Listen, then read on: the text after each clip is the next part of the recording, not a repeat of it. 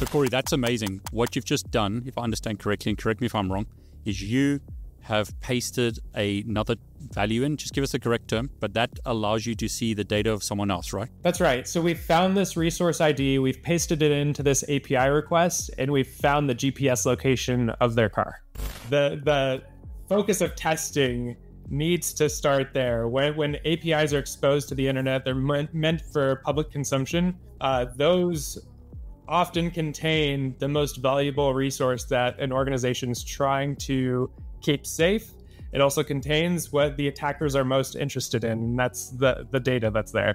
Now, I have to ask the question again, Corey. This is real world stuff, right? You see this all the time. Yeah, that's right. We see excessive data exposure.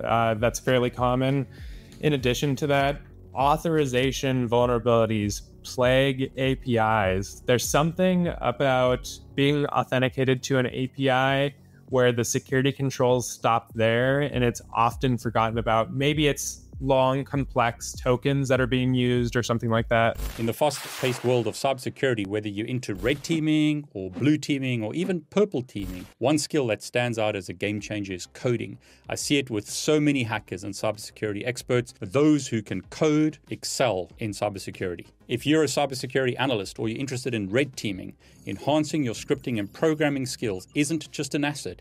It's almost a necessity if you want to do really, really well. And here's the good news. You don't have to enroll in expensive courses or spend countless hours on confusing tutorials to level up your coding skills. Brilliant is here to help you think like a coder with a comprehensive and engaging programming courses. Brilliant offers a suite of 9 programming courses that covers everything from the fundamentals of programming to the most cutting-edge topics. You can learn to think in code, explore creative coding, master Python, and get a solid grasp on computer science essentials like algorithms and data structures. You can even delve into the hot topics of today like neural networks and quantum computing. What I really appreciate about Brilliant is their approach to teaching programming. It's very hands-on, it's very intuitive, perfect for those of us in cybersecurity who need to apply these skills practically. It doesn't matter whether you're a beginner or looking to sharpen your programming skills. Brilliant's courses are designed to boost your coding skills in the most effective way. So if you're ready to take your cybersecurity expertise to the next level through coding, Brilliant is a perfect starting point. Sign up today using my link below, brilliant.org/David Bombal. And for you, my viewers, the first 200 people that sign up get an exclusive 20% discount off an annual plan. Don't miss this chance to enhance your cybersecurity skills with the power of coding. With Brilliant, you're not just learning, you're evolving into a more skilled, confident, and versatile cybersecurity professional. Can't wait to see what you do with these skills and see how they transform your career. I really want to thank Brilliant for their continued sponsorship of my channel. I believe that you can change your life through education, and I want to thank Brilliant for helping make the world a better place through low-cost education. Hey everyone, it's David Bombal back with the amazing Corey Ball. Corey, welcome. Hey, David. Great to have you here. Just for people who haven't seen our previous video, I've linked it below. Corey is the author of this book. Probably, from what I've read and from what a lot of people have said, this is the best API hacking book out there.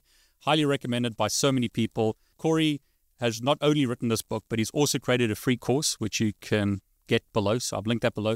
Corey, tell us about the course that you've created. It's not just one course these days. It's actually a lot more than what we spoke about previously when we had our previous interview.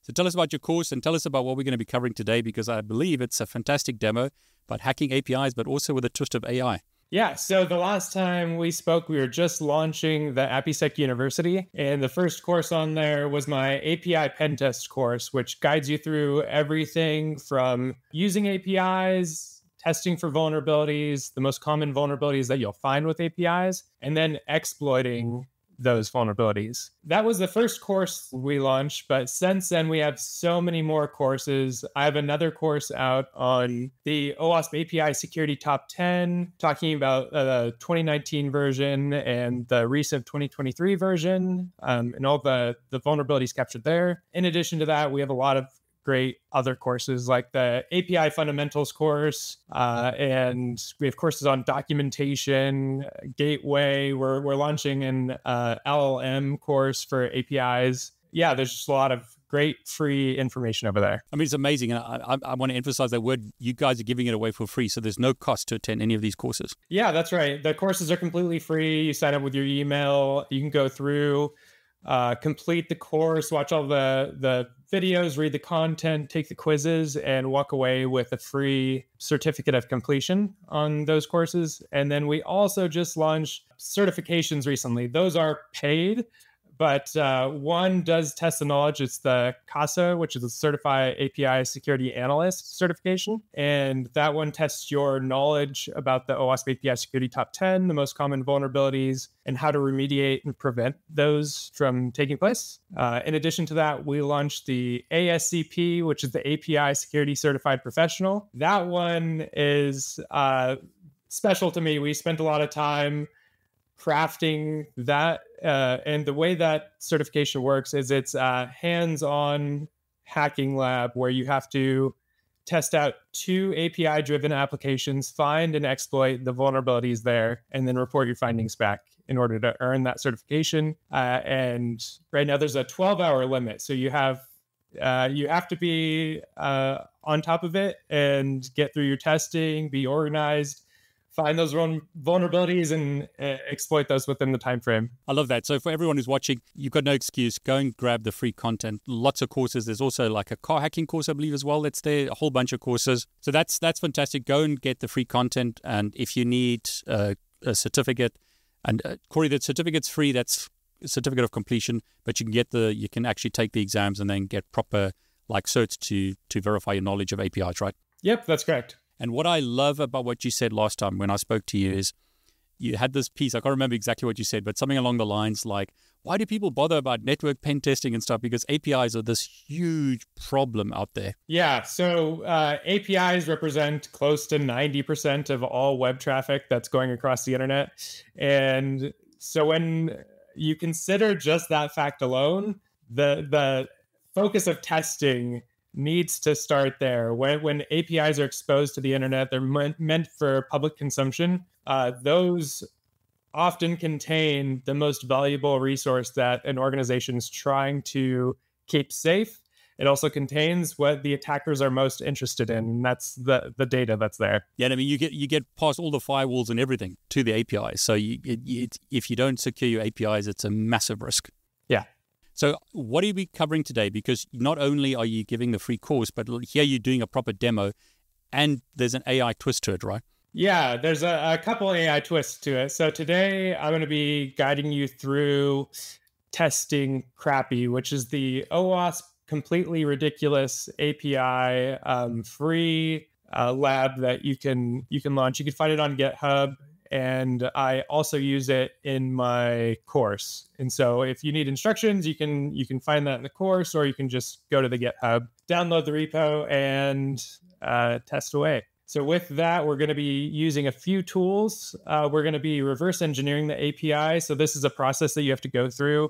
If the API provider does not have documentation for you to use, if it's perhaps like an API that's just running in the background of your web requests, then reverse engineering that API would give you all of the requests that are involved that represent that API, the endpoints, the request parameters. And if that documentation isn't there, you have to build that out manually. And so we're going to use a more automated process in order to create our own documentation. And then I'll guide you through using Postman and Burp Suite in order to exploit a couple of vulnerabilities found in Crappy. That's fantastic. I mean, we're talking offline. There's some misconceptions people have, so maybe you're going to highlight those as well and show us the right way to do things. So I'm going to keep quiet. Corey, you take it away. Show us the demo. I'm really looking forward to this. Okay, sounds good. Okay, so first, I just want to make sure that we have our lab running and we have the tools launched over here. So you're running Kali in a VM or something on Windows, right? Yep. So this is Kali Linux running in VMware. And here we have the completely ridiculous API. In addition, let's see, maybe I should just go through this logically. So first thing for me, when I'm hacking an API or a web app, typically you're likely starting with the web app, and then you're going to pivot over to focusing on API testing. So the first thing that you're going to want to do is test the web app as it was designed. So you really want to understand, what is this web app about? What are the requests involved? How are resources created? How are they identified? And what requests can you use to access those resources? One of the most popular and prominent vulnerabilities for APIs is broken object level authorization. And these authorization vulnerabilities actually represent a lot of the OWASP API security top 10. And the problem is when there are no security controls in place that prevent user A from accessing user B's resources. It can go more complex than that. It could be group A and group B. It could be group A plus a user. It's just anytime one user is accessing the resources of another, and they shouldn't be able to.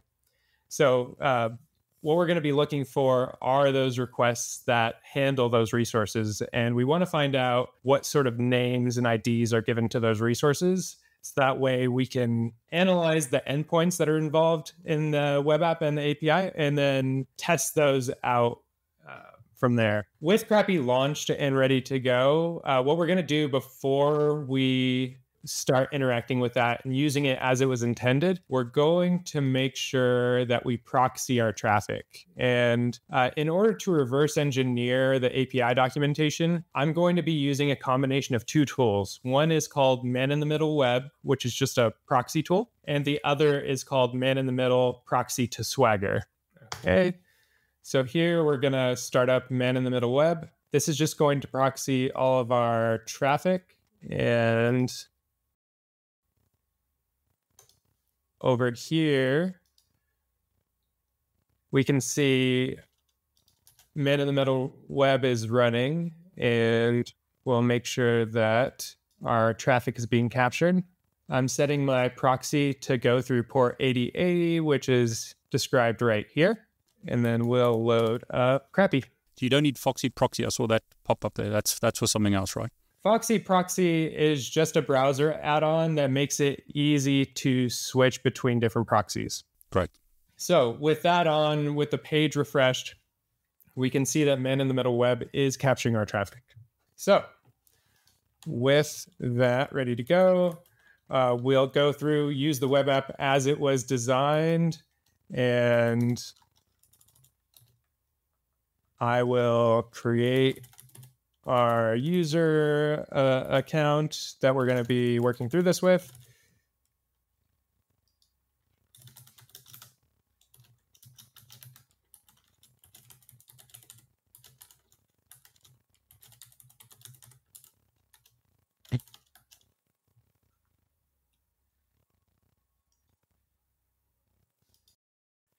Okay, so once we've created our account, we'll want to log into the web app.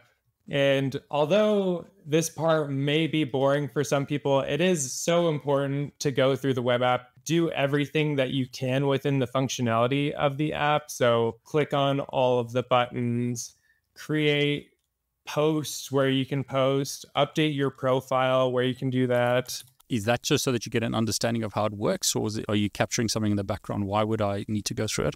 Yeah, it's a good combination of both. So one, you're getting an understanding of how the web app works, the functionality that's involved, and you're also capturing all of the requests. And so we can already see that an API is being used in the background. So it's being used for login, it's being used for the sign up. There's version 2 that's being used for the dashboard. And we just want to capture as much of that as possible. Of course, there are other ways of generating the traffic. So you could do a directory brute force where you're using a tool like GoBuster or Dirbuster to just guess all of the endpoints that are out there.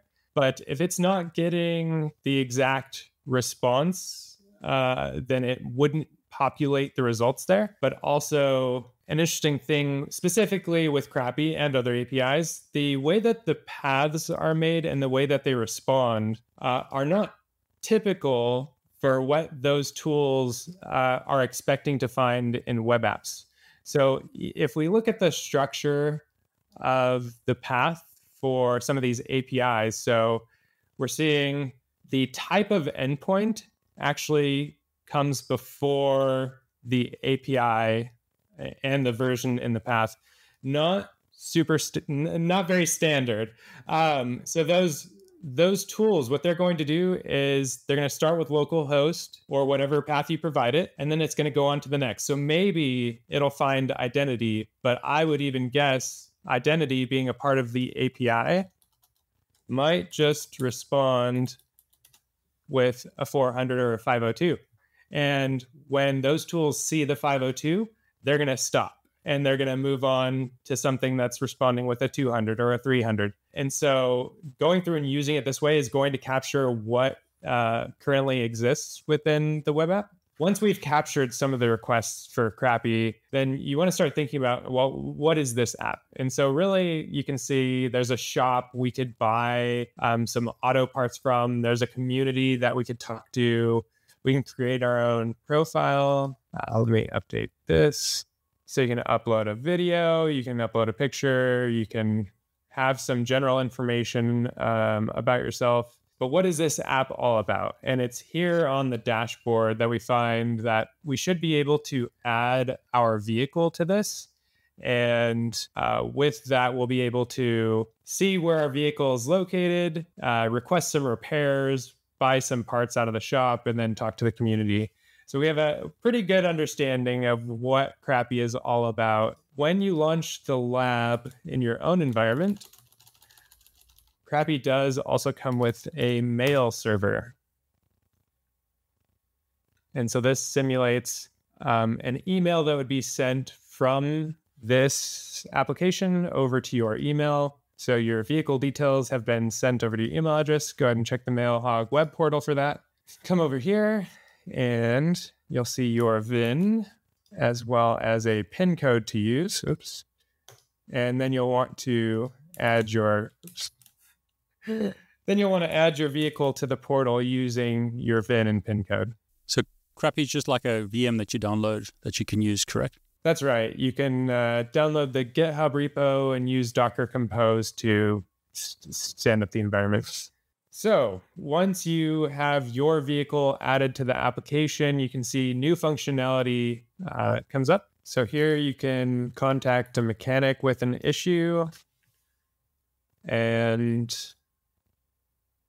the final thing we'll do before we switch over to creating our documentation is just to refresh the GPS location of our car. Okay. Once that is done, we can go over to man-in-the-middle web proxy and save our flow.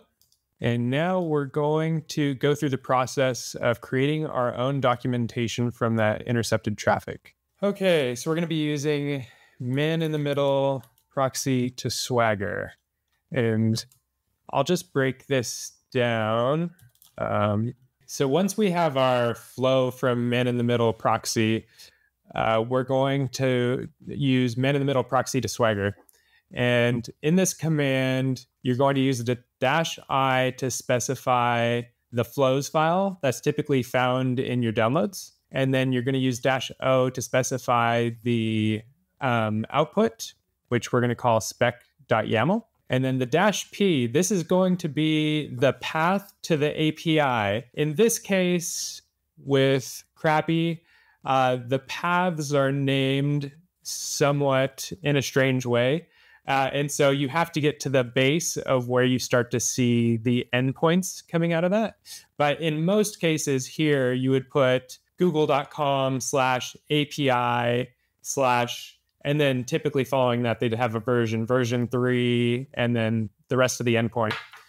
In this case, we're just going to do that base. And then the -f is going to be for the type of input, which is a flow. And from here, we can hit enter.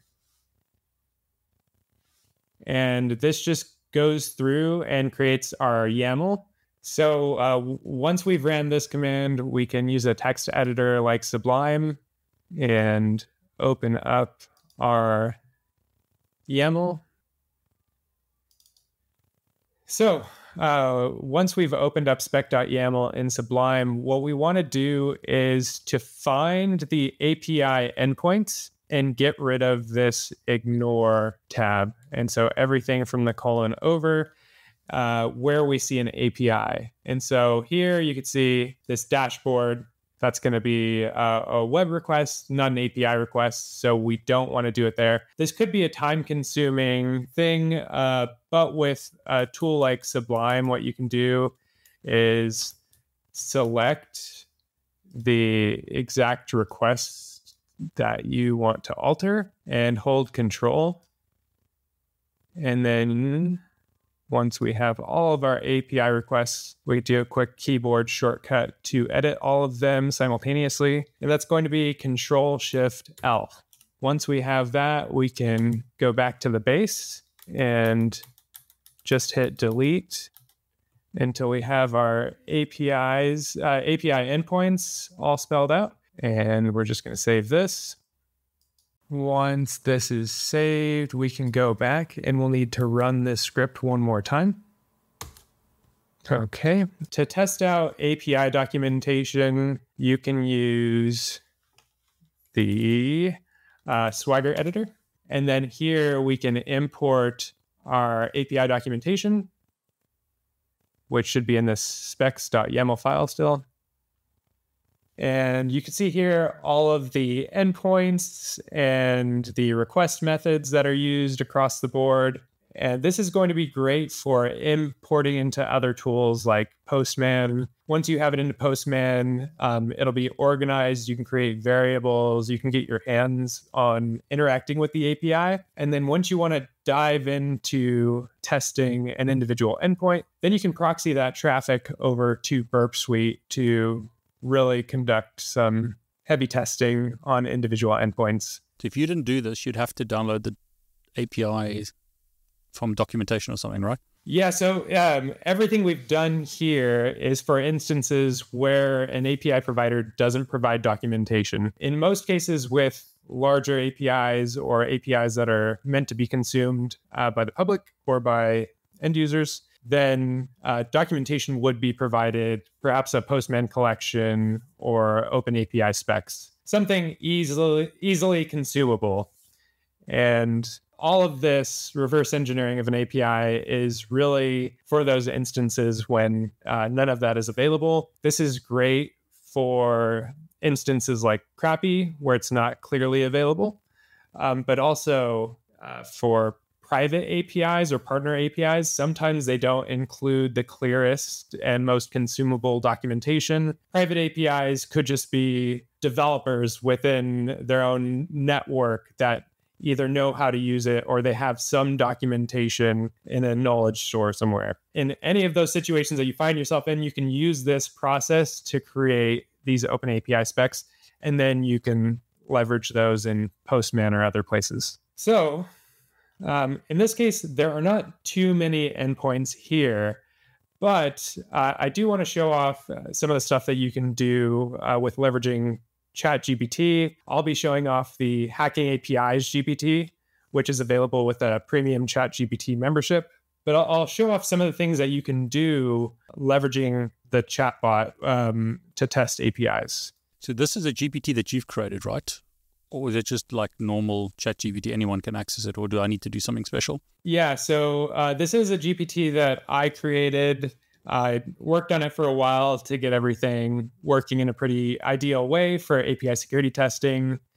And anyone with a premium membership can access this. If you don't have a premium membership, I have a prompt that I share that you could leverage on the free tier, and you can combine that and get pretty good results as well. Okay, so some of these prompts down here, they just make it easy to take advantage of the functionality that I built into Hacking APIs GPT. And to start out, we can say something like, based on the following endpoints, which are the most concerning? And what we can do while that's starting up is to just take this. We could, let's just try out the YAML file itself. And we can add an attachment, go to our downloads, grab that spec, And let's see if this works out. Corey, I'm a bit slow. So let's say a company does have API documentation. How do I get a YAML file like you've done here? Because you've shown us the manual way of doing it, but like, do companies just give you a file that you can download, or, how do I get to the point where I can upload something like this? Yeah. So on web apps that have APIs that are meant to be consumed by end users, typically there's a documentation page, and there you can find either a Postman collection or more typically an open API specification that you can leverage. And yeah, they just make those easy for you to download. A lot of those APIs are meant to be self-service, so you should be able to find it, download it, import it into Postman or some other tool, and then begin testing it, at least for our purposes. Okay, so it doesn't like the YAML file. So it does work with .json, so we can put in files that way, but I actually like to do it an even more dumbed down version, which is we can run this. We can go back over to our flows file, actually. So you can just take a list of endpoints like this, maybe while you're creating your documentation before it's fully over in that spec. You can just copy these and paste them in. And so just to talk about what's going on here. So based on the following endpoints, which are the most concerning? And then Hacking API's GPT responds with, you need to provide me some endpoints in order to get those answers. We send these over. And this, when you have just a few endpoints like this, it's pretty easy to go through and see, where the resources are and what's interesting. But when you're working with a larger API, you can send hundreds of endpoints here. And this is going to break down, let's take community API v2 posts. So this is a vulnerability that you're going to be on the look for. So broken object level authorization. Maybe in these posts, there's something you can do to access the posts of other users. Here, it's tagging a business logic flaw for validating coupons. And again, this it's not actually interacting with the API and testing it. It's just providing suggestions based on naming schemes and maybe other information it's grabbing out of the path, such as the version number. And so here it's saying you should test to validate this coupon field, only accepts business logic or expected data, and see what else you can send to it. The login, it's going to go for authentication type vulnerabilities. And then down here at the bottom, we have this vehicle ID. So if we remember that we were refreshing the location in the web app. And so it's actually pulling that out and saying, you should check this out for insecure direct object reference, which is also in the OWASP API security top 10 known as broken object level authorization. And so here you could see there's this very large token that if you attempt to brute force this, it's going to take forever. And so you could think through, maybe a developer thinks this token is complex enough to where it can't be brute forced, it can't be guessed. So as long as it's not exposed in some other way, that alone is enough of a security control to prevent anyone else from finding the other vehicles of other users. And here, the Hacking API's GPT, it spells it out and it gives the rationale that the presence of this vehicle ID in the path, maybe it's improperly handled, and you could find vehicles that don't belong to this user. And the cool thing is that's what we're about to explore. This is our end goal, is to get here, but we need to figure out, is there another way for us to find out complex tokens of other users? So that's where we're going to need to dig into the API, start making requests, and see what data we're getting back. And so the next step, once we've done all of that, is to jump into Postman. I just want to say, Corey, that's amazing, because what you've done there, it's easy to say, okay, here's an API. And then for a lot of people who are starting, it's like, okay, now what? And you're giving a bunch of suggestions there, which is fantastic. Yeah, let's see. I definitely leverage that on larger public-facing APIs. Obviously, when you're testing private environments, you do want to be aware, that data is going to ChatGPT or OpenAI servers. Yeah, that's a good point. And so you want to be careful with sensitive data, of course, but public-facing API paths, those are fair game. And so sticking those in there and getting some highlighted results really helps with endpoint analysis and giving you a head start on your testing. Typically, I'll take the Reddit API, which just has hundreds and hundreds of endpoints. And you can sort of do it in that way where you just select the endpoints, stick it into the Hacking API's GPT, and it'll give you back some great results. And there have been plenty of times when the review that it's done, with all the time it would take me to go through all of those, I think like those are the ones that I would have picked out anyways. So it's pretty helpful. So Corey, just before you move ahead, is it possible to show something else on this API? Because it's, what you've shown us already is fantastic, but is there do you have any other crazy cool stuff that you can show us? Yeah, there are a few other cool things that you can do. On top of just copy and pasting endpoints, you can provide a .json specification of an API, and it'll review that file in a very similar manner. In addition to that, I do have functionality built in to interact with JWTs, which is a very common form of API authentication token that's passed back and forth between the server and end user for authorization and authentication. And then I've also built in some payloads. So if you needed some ideas for starting out on fuzzing an API, you could also use this action down here in order to generate some of those. But I do like the JWT one a lot. And if let's see if we have, once we begin interacting with the API in Postman, we'll get a JWT out of that. And we can come back to this, stick it in here, and it'll decode the JWT and perform some analysis if it finds some risky information or information disclosure in that. That'd be great to see. Okay, so let's hop over into Postman and begin interacting with our API.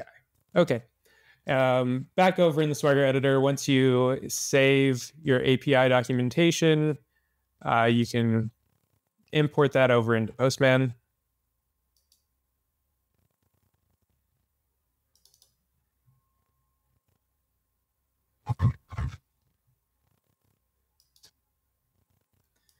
Okay. And the great part about Postman is it really helps you organize and visualize the APIs that you're interacting with. Before man-in-the-middle proxy to Swagger, reverse engineering your own API documentation would involve proxying a lot of traffic into Postman and then renaming and reorganizing it. So it's really nice to go through that process and be able to have all of your API requests in one place. It's great that, all you were doing is interacting with the website and you grabbed all of this data. That's great. Yep. So first thing we're going to do is log in. And we could test out some other requests before you do that. But eventually everything is going to point you back to logging in. When I import new documentation in, some of the first few things that I do, one, in this case, I'm going to rename the documentation to Crappy Docs. And when you're working with a collection inside of Postman, then you often want to check, is authorization in place? Currently, there's nothing set up here. How about the variables? So the variable for this, it already has in our the value that we're using. If you're interacting with a web app, this could be blank for you to fill in, and you would just put in the base URL. So everything leading up to what you find in the endpoints. And then you can test out a request, and this will require authorization. So we shouldn't get back a good response. So we get back a 404 here, which points us to logging in and becoming an authenticated user. So we can see here that we're going to need our email address that we use during setup. If you don't remember that, there's this request right above for signing up. So if this didn't work out, we could use that. Our bad password that we set up earlier that passed the requirements, and then we can send that over to see if that works out. And you can see that we get back this token. Just by looking at this, starting with an EY, we can see that it's broken up by 3 periods. That gives us the indication that we're working with a JWT. And so before we continue on, we could check this out using the Hacking API's GPT to see what it can tell us about this. So we should be able to paste in our JWT, and the Hacking API GPT should be able to decode that, show us what's inside of the payload, and let us know if there's anything concerning either about the header and how the JWT is configured, or any data contained in the payload.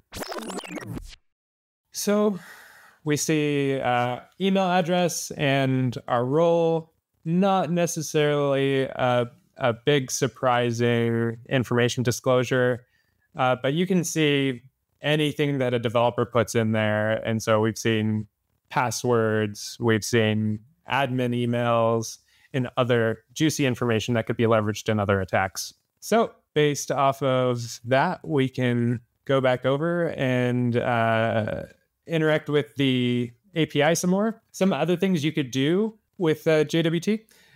You could edit information. So if you said, you could simply say something like change the user role to admin and re-encode or encode the JWT back to base 64. And then you could take that and then paste it back in a request and see how it handles that. The problem with doing that is it's not going to have the signature. And so if the API doesn't have controls in place to check and make sure for that, which a lot of them do, then it could just accept that new user role that you provide. Just thinking through a possibility there. But back in here, we have our token. We will take this and then we can add it at the top level to our authorization. And if you just wanted to quickly interact with the API, this would be one way to do it. You could just come in here, paste the token, and then go from there. But we want to leverage some of the cool functionality that's built into Postman. So we can actually change this into a variable. And we could do that at the collection level. You can make it an environmental variable if it's going to carry over between collections. But here, we'll just set it up. Yeah, typically with sensitive data, you're going to want to handle that differently. You'd want to do that at the global level. You can put it in and make it a secret, so that way it's not exposed as it's about to be.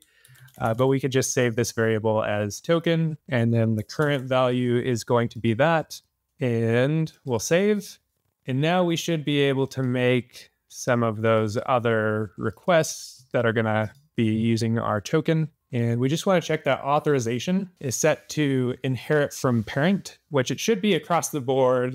Sometimes if you import documentation from a web app, you may find that that's not as expected. But the last thing that you want to do now that you have this variable set is go over to authorization. And here you're going to use the brackets to find your token and then save that.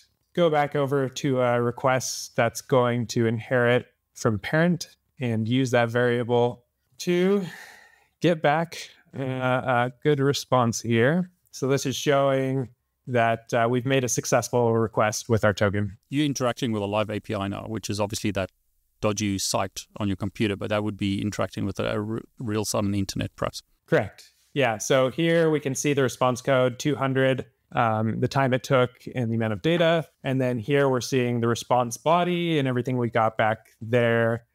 This base URL, we could hover over that to see that we're interacting with Crappy still. And now becomes the arduous part of working with the API, making sure that all of these requests are working. And again, this is just another form of using the web app as it was designed. Now we're using the web API as it was designed. So we can go into here. This is one of the requests that the Hacking API's GPT called out. So we can go interact with that. And we could see in this request, when it has a successful response, it's going to come back with our car ID and our GPS, the GPS location of the car, and then our full name. So that's a juicy request, but we need to find where this token is also used and see if that's tied to other users or something like that. If there was a way to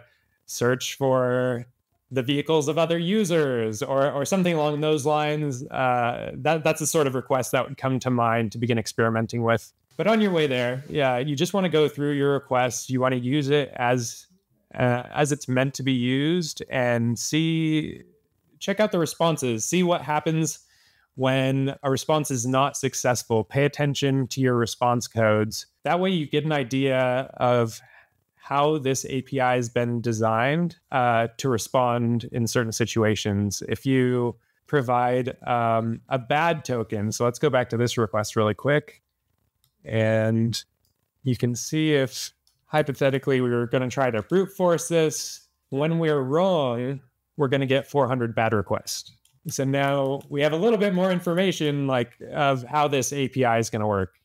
And all of that is just going to be very useful when you're interacting with an API. Especially, if you're a bug bounty hunter and this is your focus, you're working on one big API and you're trying to find the weaknesses that you can provide a proof of concept for, learning the API and using it as it was designed is just going to be super important. So here, now we're in the community endpoint, API v2 community posts, and we're looking at the forum here. And this is going to show everyone that posted back over in the crappy forum. And so here's a post that we made. This has the ID of the post itself. You have the title, you have the content. But then once you start digging in, you can see anyone that's making this request to this community page. It's also including their nickname, their email. Maybe those are fairly standard. But we're also including the vehicle ID along with their profile picture. And so this is now known as broken object property level authorization. In the 2019 version, this would be known as an excessive data exposure. And what's happened here is that the developers programmed this so that the data would be filtered out by the front end. And it's just sending the full data object from the back end and then having it filtered out by the time that it reaches the web page. And we can dig through this and see we have plenty of other users in here. And with other users, we see other vehicle IDs. And so just to demonstrate, this is what it looks like when you interact with the API. If we go back to Crappy, we go over to the forum page, this is what it looks like on the front end. You're not seeing the vehicle IDs. All you're seeing is the data that you'd expect to see. So the title of the post, the user, their picture, and the comment that they left. So pretty big difference of when you start interacting with the API and have an understanding of how it works. Then you could find the vehicle ID. You could go back to our location post. I just wanted to say, in the real world, you're finding stuff like this all the time, right? Yeah. Excessive data exposure is a fairly common finding. And often it's what helps you provide a better proof of concept. So once you can capture that data, and we do see this where a complex ID is used, and that by itself, at some point in the development cycle, is taken as a security measure in and of itself. And that's a flaw, security by obscurity, anything like that. So we do see that being used. We have a complex token, therefore, no one's going to be able to find that.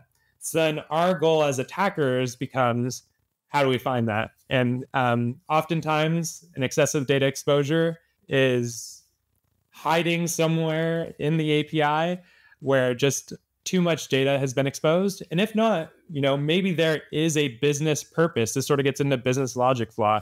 Maybe there is a business purpose that they thought, it would be useful if the mechanics could have this vehicle ID and use it in their way. Well, okay, maybe that API has a weakness that I can go and attack and find the vehicle ID through that route. And yeah, it's just the combination of finding the requests that interact with sensitive resources and finding the requests that expose those resources. And so here, we can see another happy hacker, not our happy hacker A, but another happy hacker that's out there. We could see the vehicle ID, and we can see the GPS location of their car.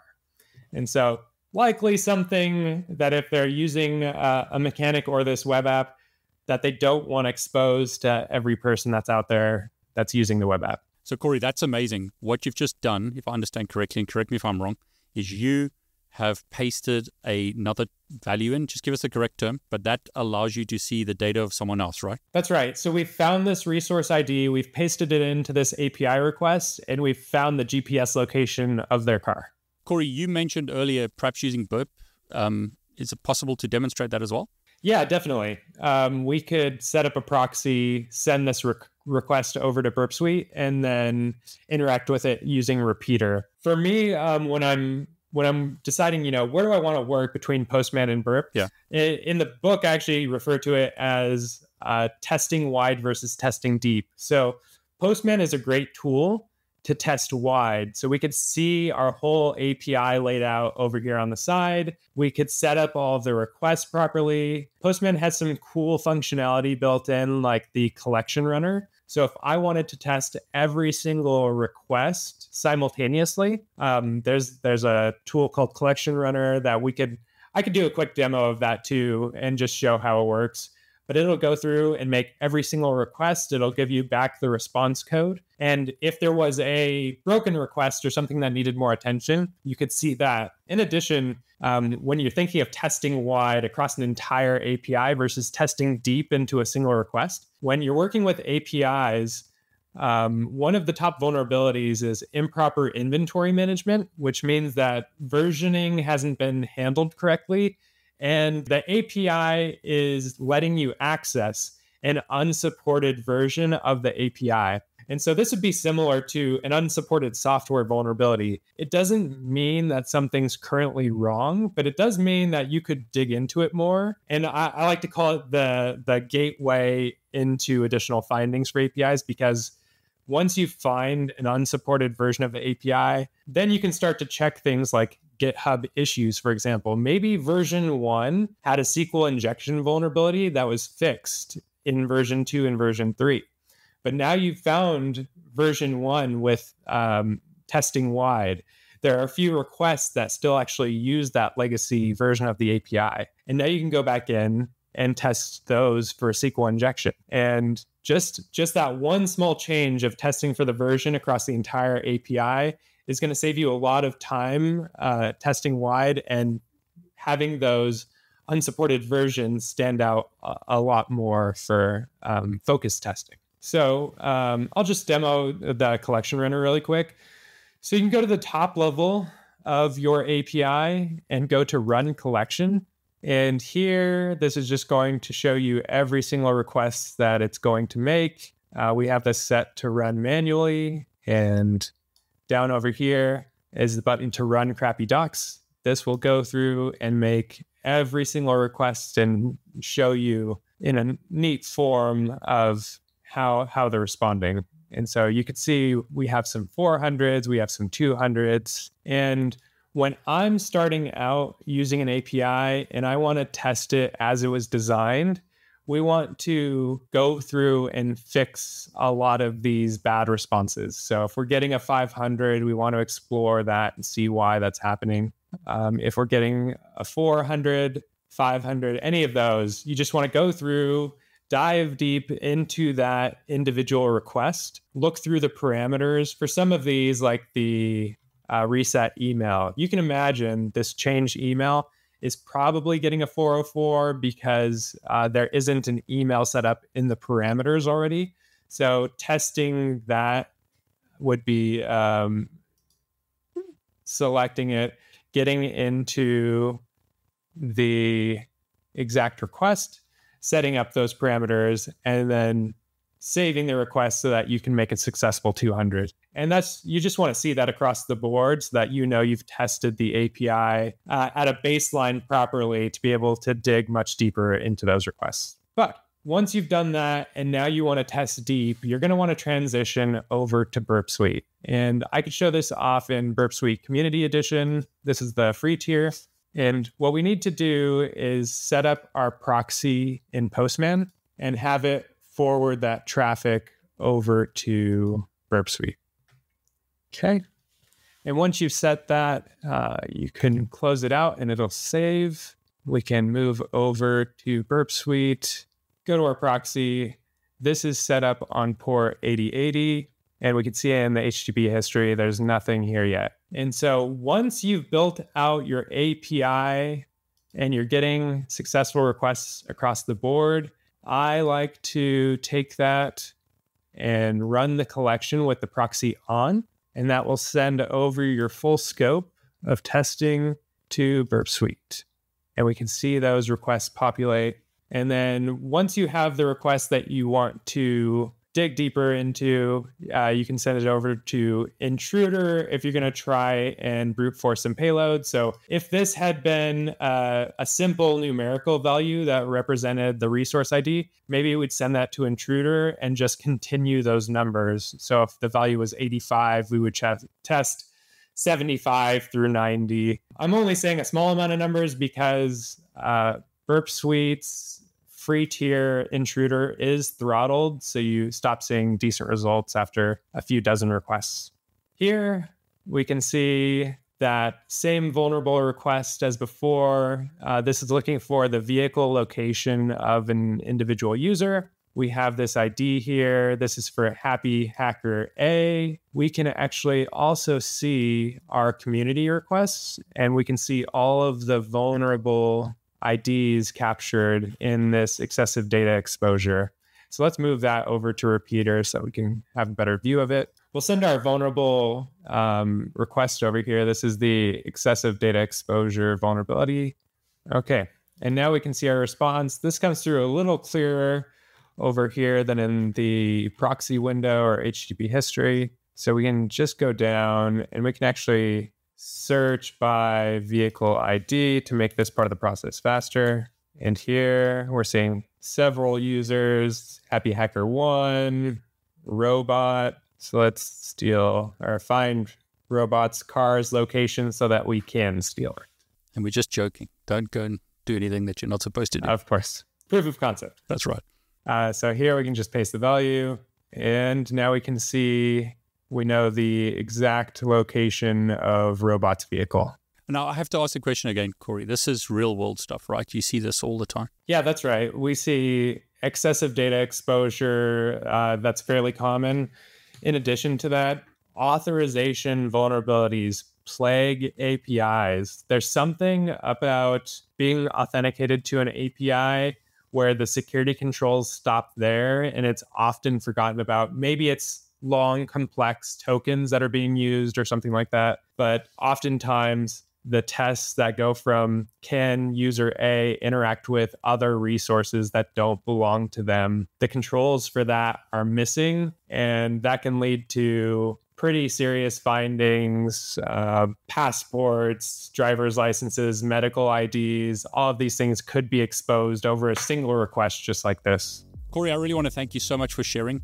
You know, you've written this book, fantastic book that shares your knowledge. Lots and lots of hard work to write a book like this, I know. But you also created free training and, you know, doing the YouTube videos. I really want to thank you for sharing and giving back to the community. Yeah, of course. Thanks so much for having me on. I really enjoy doing this, so it's great. So everyone who's watching, put your comments below. What else would you like Corey to demonstrate? Or is there anything else that you know, specific topic that you're struggling with that you'd like him to come and demonstrate or talk about? Otherwise, go and sign up for the free training link below once again. You have no excuse now. You have free training. You know, it's all available to you. So go make the most of it. Corey, thanks. Thanks so much.